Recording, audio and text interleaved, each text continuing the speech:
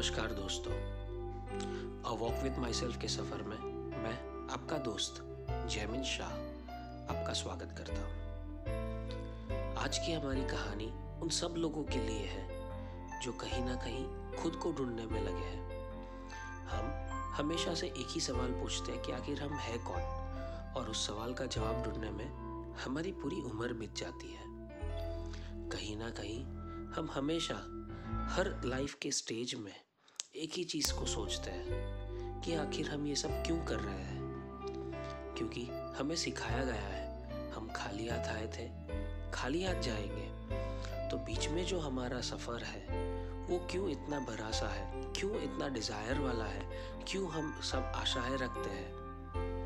बस इसी सारे सवाल के साथ मैं आपके पास यहाँ पर a walk with myself को लेकर आया हूँ। ये कहानी एक ऐसे व्यक्ति की है जो खुद को ढूंढने में लगा है। एक बंदा जो आराम से अच्छे से अपना काम कर रहा है अपनी एक ऑफिस के अंदर, जो खुद एक टीचर है, जिसने बहुत स्ट्रगल किया आगे की लाइफ, जहां उसको खुद को नहीं पता है कि उसके साथ आगे क्या होने वाला है। पर हाँ, उसके पिछले जो एक्सपीरियंसेस है वो बहुत अच्छे खासे से है, जहां पर वो नीचे गिरा हुआ था फिर भी खुद उठा और खुद आगे बढ़ा। बट आज उसके सामने एक ही सवाल है कि आखिर वो है कौन, वो क्या बनना चाहता है, वो क्यों है।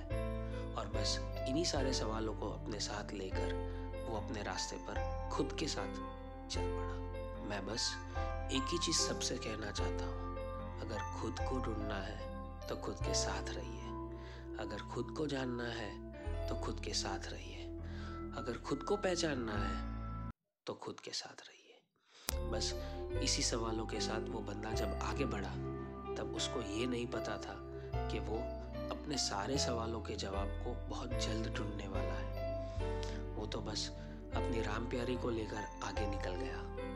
एक दिन वो अपने नौकरी से, अपने जॉब से, अपने काम से थोड़ा सा जल्दी निकल रहा था, जहाँ पर उसको थोड़ा सा काम था।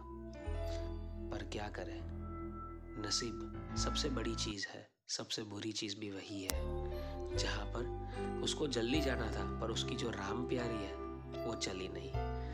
हर बार ऐसा होता था कि जहाँ पर उसका साथ उसकी राम प्यारी देती थी, आज उसकी राम प्यारी भी उसके साथ नहीं थी।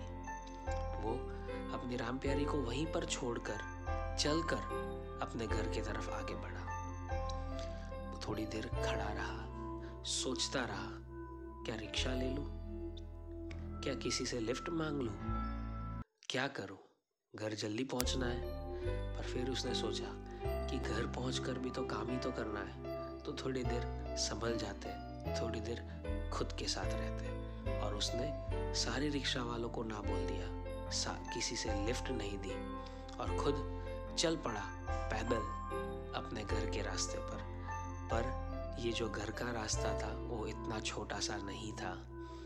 ये रास्ते में क्या हुआ वो हम अगले एपिसोड में आपके साथ सुनेंगे। तब तक धन्यवाद दोस्तों, सुनते रहे a walk with myself Jaimin Shah के साथ।